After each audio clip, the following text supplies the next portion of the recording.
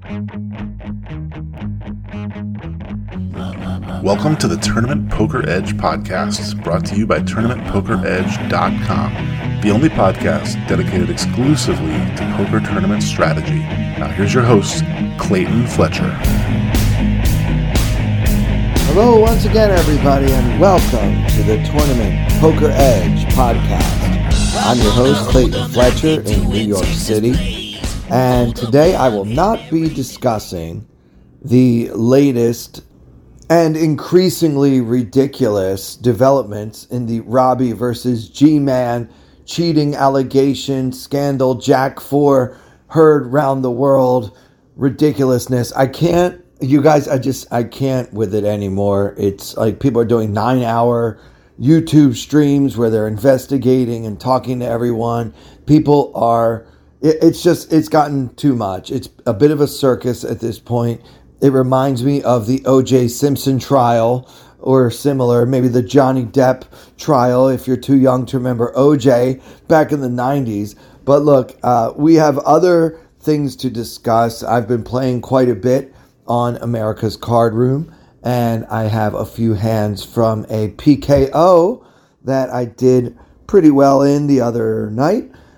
We also have some news about something they're doing at one of my favorite places to play, the Wynn Hotel and Casino in fabulous Las Vegas. They have updated the satellite format there in a way that I think could actually change the satellite world forever and possibly result in yet another book for our friend Dara O'Kearney. Anyway, what they're doing now is called a milestone satellite. So as it turns out, there are now two ways to win a seat in a satellite at the Wynn. And they're starting this right now with their fall classic series or whatever they call it, the thing they do in October at the Wynn. So you buy in for your satellite and it's roughly 1 in 10 end up getting a seat, where normally the only way to get a seat is to be one of the final X number of people, the final 10% of the field, and all those people would collect a seat. Well, in the milestone format, you can still get your seat that way, but you can also get a seat by taking your 20,000 chip starting stack and at any time turning it into 150,000 chips or more. So if you reach that milestone, get it? That is how you can get a seat. Now, what this is going to do is it will dramatically change the way satellites are played. Gone are the days when all you have to do is just sit around and wait for everyone around you to bust so that you can eke into the money with just one chip and one chair. Instead, if players around you are trying to reach that milestone and many of them are having success, then those are seats that are not going to be available at the end of that tournament. So depending on how many people actually reach the milestone, there may very well be very few seats remaining for the typical survivors. Yeah, trying to play a satellite at the Wynn in a survivor mentality may not be the way to go anymore. A lot's going to depend on how everybody else is playing. So the strategy won't be as cut and dry as the typical satellite strategy has always been. But yeah, learning how to navigate this format where you can either reach a milestone or just survive to the end, I think is very interesting, and it's going to make satellites go a lot faster. First of all, because certain spots will arise where it's like, well, maybe I'm in a coin flip here, and if all I need to do is win this coin flip and I can just be done with this satellite and have my seat into whatever event I'm trying to get into, I think for some players that's going to be very tempting, and they'll go ahead and call it off with ace-king, whereas many times in a traditional satellite, multi-table satellite format, folding ace-king in that spot, depending on your stack size relative to the average, may well be correct. But yeah, rewarding people in some way for building a big stack in a satellite and then just not sitting on it and waiting for everyone else around him to bust out, I think is a great thing for the game. It's going to make satellites more fun. It's going to dramatically impact basic strategy for these satellites.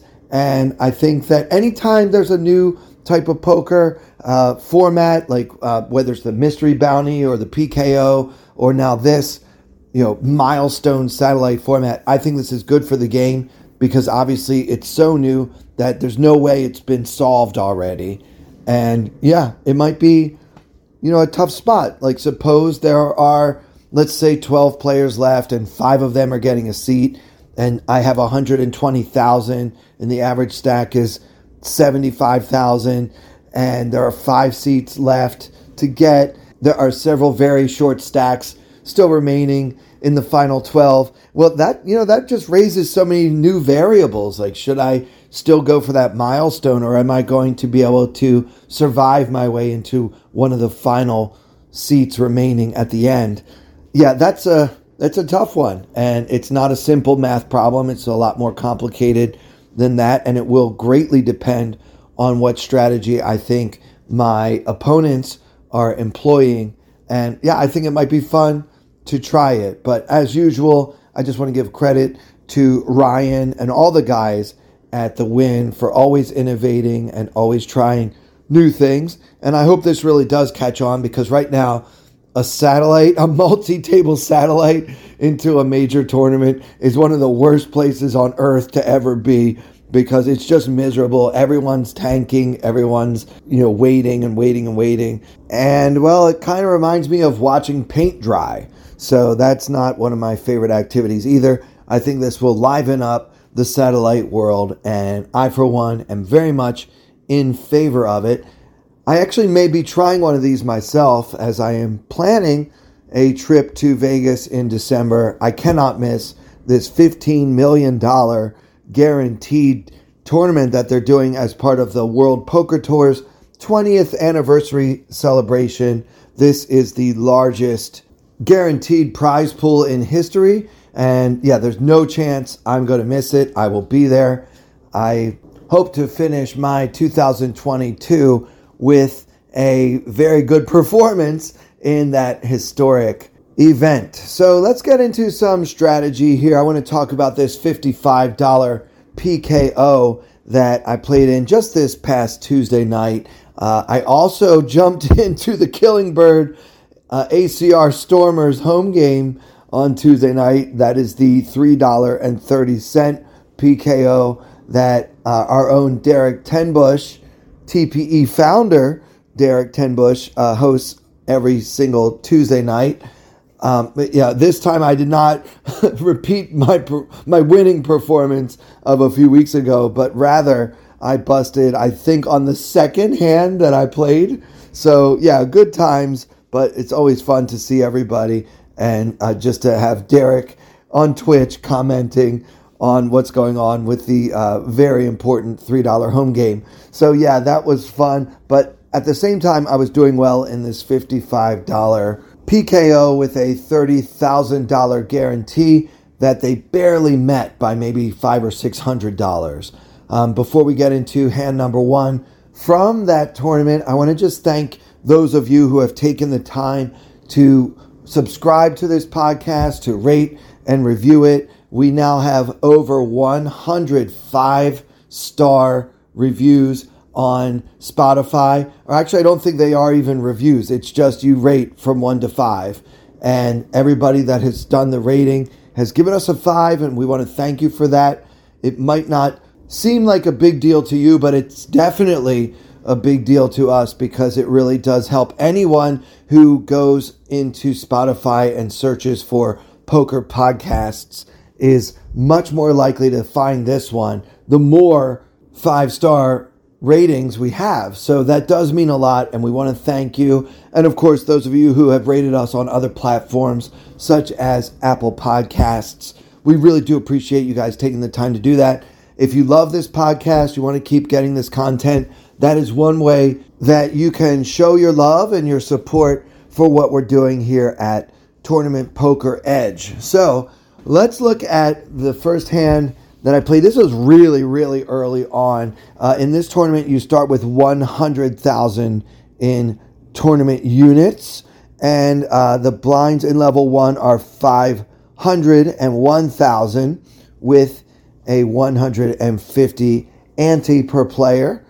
We are at a 7-handed table, and the action folds to hero in the cutoff, holding the king of diamonds and 7 of diamonds. So before we decide whether or not to play this tournament, this is only maybe the third hand that we've been dealt in this event, but we do have a few familiar faces, or at least usernames that we recognize, notably the button and the small blind. Now, the button is a very tight player. I expect him to not defend very often. That's odd because usually when we use the word defend, we're talking about defending your blinds. But I kind of learned this from Matt Berkey. I feel the button is so powerful and so important that I actually consider when the cutoff raises before me that I sometimes want to defend my button either with a call or a 3-bet, just because position is so important in No Limit. But yeah, this player that we're describing here is unlikely to do that. He's very tight and he doesn't seem to loosen up that much on the button either. So I think he's probably playing like 75 tables, so he can really only play the top 5% of hands on all those tables. So that's my guess about him. I have a lot of hands on him, and he's very, very low in all of his VPIP and PFA type of numbers. So the small blind is quite the opposite. He's a loose, aggressive, regular. I assume he's probably a losing player because his numbers are 36, 28 with 12% 3-bet over almost 500 hands. So he is a kind of a wild one, and I know what I'm up against when I enter a pot with him. It's somebody that you just kind of want to hang on, make a pair, and then hang on for dear life. And then our big blind is a reggy reg. His numbers are 21, 18, 3% 3-bet, 1.2 PFA. So nothing really stands out there. He's just kind of, probably just a typical ACR $50 player. Nothing really jumped out at his numbers. Those are pretty standard numbers for a reg on the site. So that's who is on the left. So given all that, do we want to open the King 7 suited from the cutoff? Remember, it is a 7-handed table. So I decide to go ahead and raise it up. I just click it, just minimum here. I mean, you can do 2.1, 2.2, and I've seen the arguments for doing that. I find that it doesn't really make that much difference. So I just make it 2,000, opening the pot. So the button folds as expected. And the small blind 3-bets, and he 3-bets big. He makes it 8,050. So I had raised to 2K, and he makes it 8K. And then the big blind folds, and the action is back on Clayton. So, yeah, I mean, it's a pretty tough sizing to handle. I don't really know if I want to put in 6 more blinds just to see a flop with King 7 suited against a very, very aggressive opponent. So I think folding is absolutely fine. But what I decided to do is go for the 4-bet. Now ask yourself this question. And I've been doing a lot of coaching with, as I mentioned on previous episodes, I've been delving into the coaching realm and working with, guys that kind of know what they're doing. They've been playing poker for 15, 20 years, and maybe they just have never learned how to analyze their HUD stats, as I've been learning for these last few years with the help of Jason Snost and Lost Smith. Shout out to Snost, by the way. I haven't had him on for a while. We should probably get him back on here, as he was the one who really helped me learn what those numbers are and what they tell us and what they should be and stuff like that. But yeah, so I've been kind of doing the same for some of my quote-unquote students or whatever, guys that I've been working with and coaching. And one question that's come up several times with several of these students, if you will, has been, how often do you 4-bet without aces or kings? In the modern game, it seems like the good old-fashioned pre-flop raising war has gone by the wayside. And I don't like that. I feel like being able to put in a light 4-bet should be part of any balanced strategy. Now, we always talk about ace-5 suited. You guys know I love ace-5 suited. And the reason why I love it so much is because unless you're up against pocket aces, you will always have at least 30% equity. There's only one hand that you're really in bad shape against, terrible shape against, and that's pocket aces, which you block with your ace. So that's why the solvers and the GTO bots and all the beasts who memorize the strategies that they extol, these guys, they love that ace-5 suited just as much as I do. So, but yeah, what other hands might we want to have in our 4-betting range? So if you're a person that never 4-bets without aces or kings, I think you're pretty easy to beat, especially in a deeper stack situation like this one. Remember, this is the beginning of this tournament. We have 100 big blinds, and that's what pretty much everybody at the table has as well. I think one guy won a pot, so he's got like 110, and somebody lost that pot and has like 90. But yeah, otherwise it's been like raise and take it. This is really the first flop we've even seen, I think, at this table. It's very, very early on. So what other hands do you want to have in your 4-betting range? I think including a suited king every once in a while. Now, I'm not saying to go crazy every time you have king 7 suited, but that king is a very important card. It blocks 2 of the hands that should be 3-betting us in the first place, which are ace king and king king.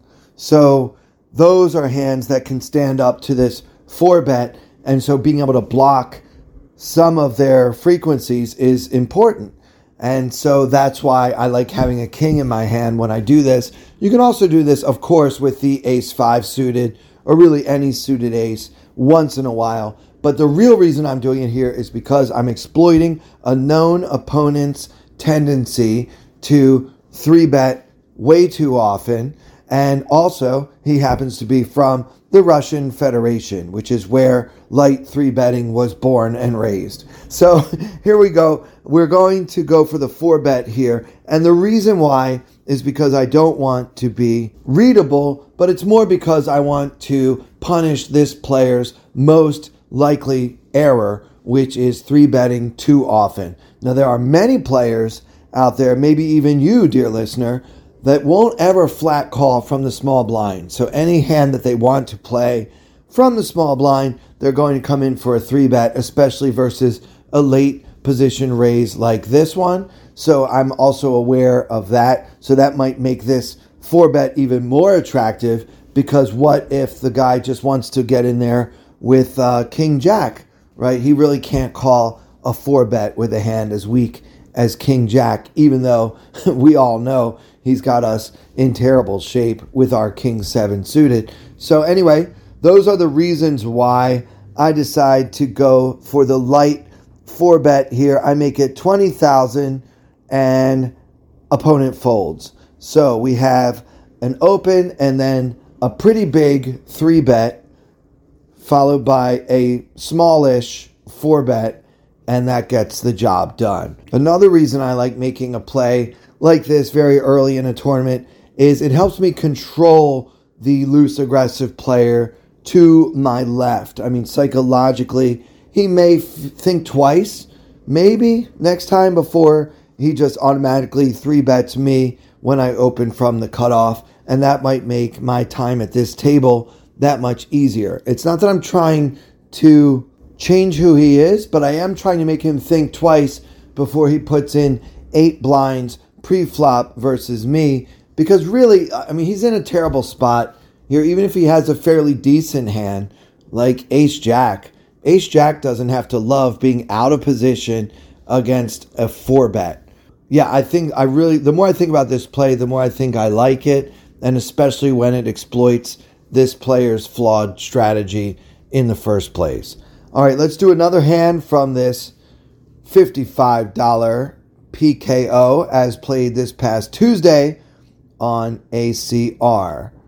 Okay, I want to fast forward several hours. in the tournament. Now we are nearing the end of late registration, and things have gone swimmingly for CF. I am at 600,000 chips when the average is only 240. We're in fourth place with about 120 players left. The blinds are now 3,500, 7,000 with a 1,000 ante. We're under the gun with pocket sevens at a 7-handed table. Now, because we have busted several opponents, our bounty has ballooned to $48. The most bounties still in the tournament are around $15.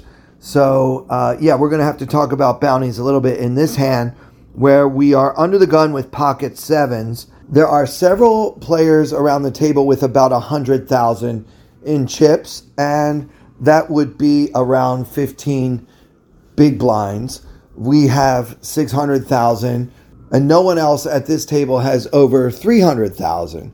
So I think we're going to play the sevens here, obviously, especially given that it's only a 7-handed table, so it's not like an under-the-gun situation, even though we are under the gun. So we open to the minimum, like usual, 14,000.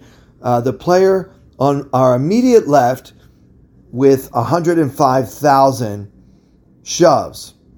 So it's under the gun raise, and then second position shove, and then the player on the button comes over the top for 188,000, about a third of our stack. Now, each of these players has a bounty of $15. So remember, this is a PKO tournament with a $55 buy-in.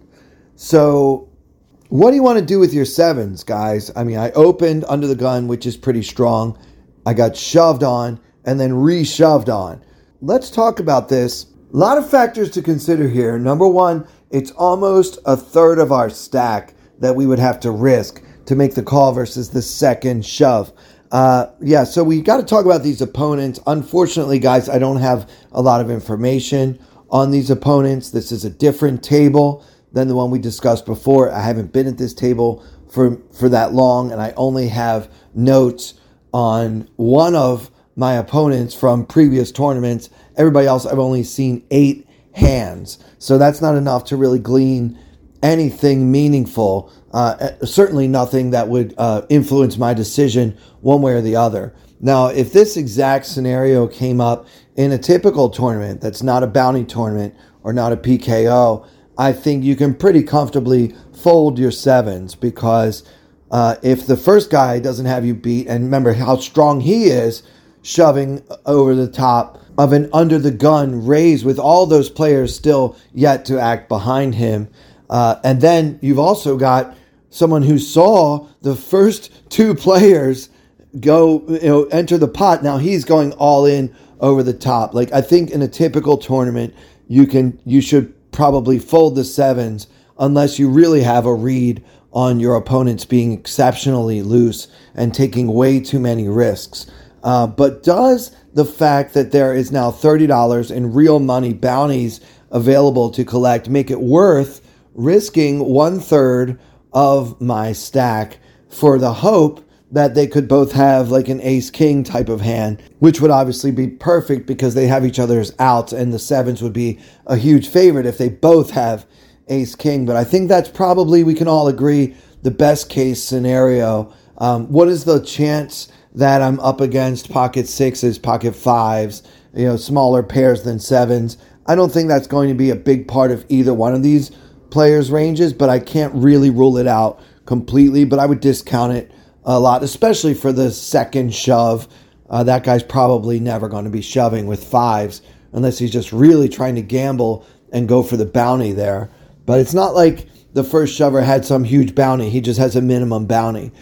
So one kind of shorthand, lazy way of doing this is to just pretend that there are extra chips in the middle that are equivalent to the amount of the bounty. If the bounty prize is about 1/3 of the buy-in, or 20%, 25% of the buy-in, whatever it is, you can kind of just calculate that and turn it into chips, right? So $15 is the bounty here, and that is about 30%-ish of the buy-in, minus the rake, of course. So, yeah, I mean, that's one way to do it. I think that those bounty dollars actually become more valuable as their scarcity increases, as those bounties get collected. But yeah, like, let's discount that for now and ignore that for now. And let's just say that $15 is worth about 30,000 in chips. Remember, our starting stack was 100,000. So one way to do the math here would just be to add an extra 60,000 in chips to this pot, sort of theoretically, and see how that affects the pot odds we're getting. Obviously, it's going to improve those odds, but by how much? That's one way to do it. I think that in this situation, it's very close between calling or folding. And when I'm in a PKO and I have a tough spot where I can't figure out whether to give action or fold, especially if I'm still going to be in an above average stack, even if I happen to lose the pot, so much of the prize pool is tied up in these bounties, guys. You got to try to collect them when you can. So I did make the call, and incredibly, I was up against King of Hearts, 8 of Hearts from the second position player. I don't know if he misclicked or what. And the button had Ace of Clubs, 10 of Diamonds. So the 7s were actually good. And perhaps the most incredible part of all is that I won the pot. So yeah, it's hard to fade all of those outs, but I managed to do so. Actually made a full house with my 7s when all is said and done, and collected all the chips in the middle plus the $30 in bounties and took first place from there. So that was quite an outcome for that hand. I think that in a regular tournament, I would pretty comfortably fold my 7s, but I think that the extra incentive to call pushed me over the edge. I want to know if you guys would have made the same call in this situation. Just because it worked out for me doesn't mean it was a good decision, of course. So what do you think? Tweet me at Clayton Comic and let me know your thoughts on this hand. And we have one more hand to review today, and it's a good one. But before I get to it, I want to talk to you about SitesOptimized.com. Now, this is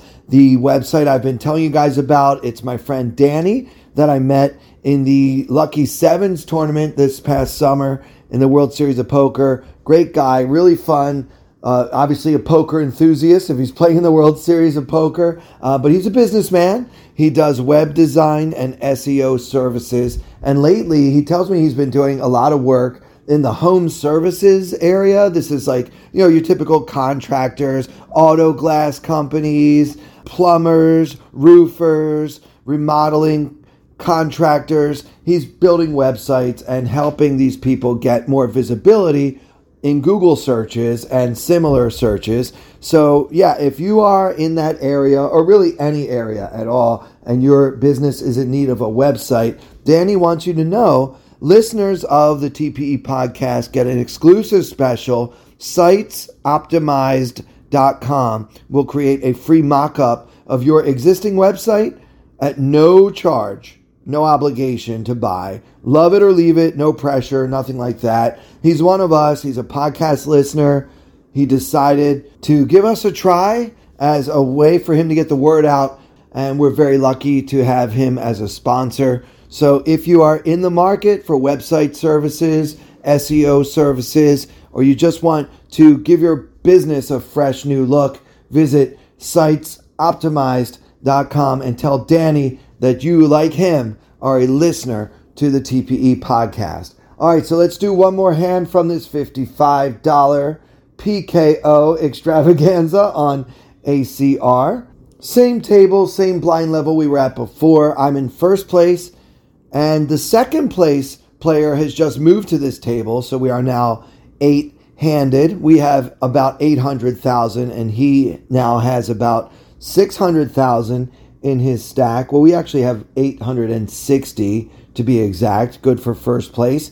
We also have 60 some dollars in bounties, which is a lot considering the buy-in for this tournament is only $55. Most players at this table have around 250. So the fact that the two biggest stacks in the whole tournament are at this table is noteworthy. So the second place player is in the cutoff in this hand, and off of his 600,000 stack, he opens for the minimum, 14K from the cutoff.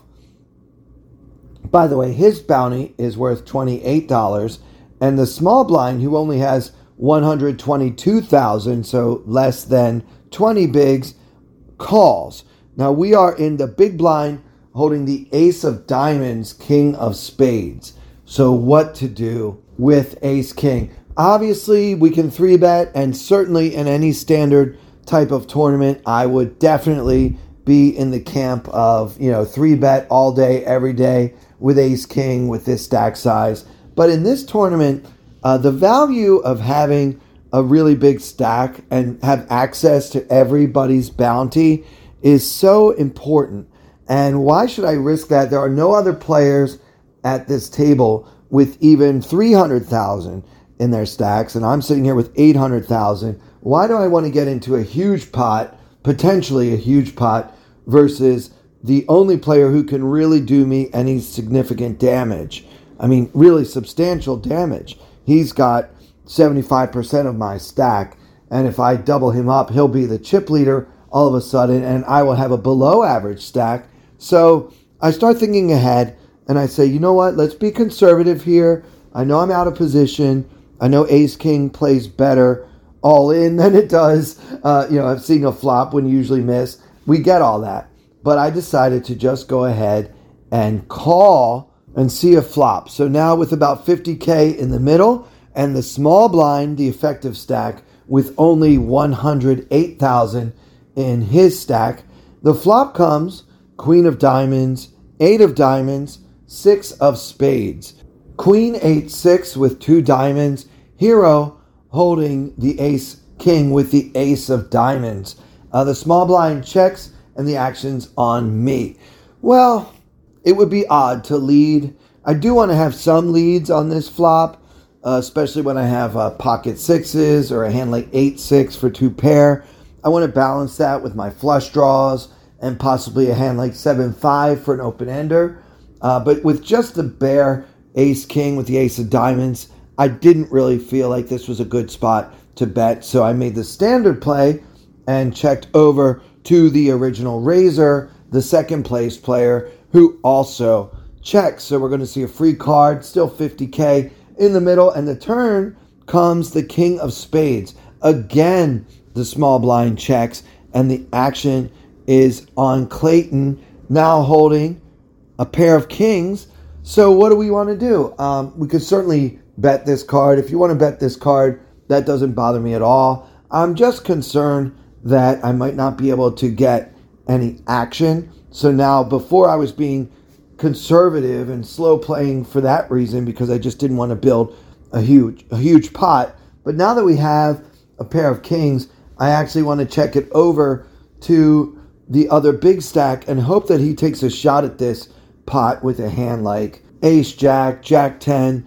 I just need to protect my checking range as well. So often when we check twice, our opponents can just bet after that second check and just always win the pot. So I think sometimes we need to check with the intention of calling to protect that checking range and to make sure that we're not so easy to beat. So yeah, I decided to check again, mixing up my play a little bit here, and let's see what happens. The original raiser decides to bet 16K into the 50K pot, and then the small blind, who again only has 108 in his stack at this point, decides to check raise to 39,000.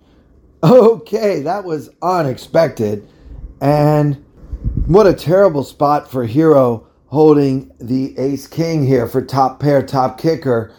Look, I just don't know of too many players who are capable of check raise bluffing for 40% of their stack against two opponents, both of whom have the biggest stacks in the tournament. And some of you guys might drop your jaw at this, but I just folded. I don't know what he's got. I don't know what his range is for check raising like this rather than check shoving. but I have a feeling it's a very, very strong range. And not to mention, we still have the original Razor, who could also easily have us beat with a hand like Pocket Queens or King Queen, something like that. So yeah, for all those reasons, I decided just to get the hell out of there. It got too muddy, and maybe this is a pretty nitty fold by me, but it's the play that I made, and it also helps me preserve my big stack and get into more clearly favorable situations in future hands. Unfortunately for all of us, the original Razor also folded, so we'll never know what anyone had in that hand. That'll do it for this episode. I hope you guys enjoyed it. Always appreciate the love. Hit me up on Twitter, guys, at Clayton Comic. Let me know if you too are planning on heading out to Vegas this December and finishing off this year strong with the $15 million guaranteed WPT Championship at the Wynn Hotel and Casino. And for everyone here at Tournament Poker Edge, I'm Clayton Fletcher. Thank you so much for listening. I wanna hold them like they do in Texas Plays. Fold them, let them hit me, raise it, baby, stay with me. Luck and intuition, play the cards with babes to start. And after she's been hooked, I'll play the one that's on her heart. Oh, whoa, whoa, whoa, whoa. I'll get her heart, show her what I got. Oh, whoa, whoa, whoa, whoa. I'll get her heart, show her what I got. Can't read mine, no she can't read a mile. Poker face, she's got to love nobody. Can't read mine, no she can't read a mile. Poker face, she's got to love nobody. Poker face, poker face. Poker face, poker face. I wanna roll with her, a hard pair we will be. While little gambling is fun when you're with me. I love it. Russian roulette is not the same without a gun. And baby, when it's love, it's not rough, it isn't fun. Oh, whoa, whoa, whoa, whoa. I'll get her heart, show her what I got. Oh, whoa, whoa, whoa, whoa. I'll get her heart, show her what I got. Can't read mine, no she can't read a mile. Poker face, she's got to love nobody. Can't read mine, no she can't read a mile. Poker face, she's got to love nobody. Poker face, poker face. Poker face, poker face.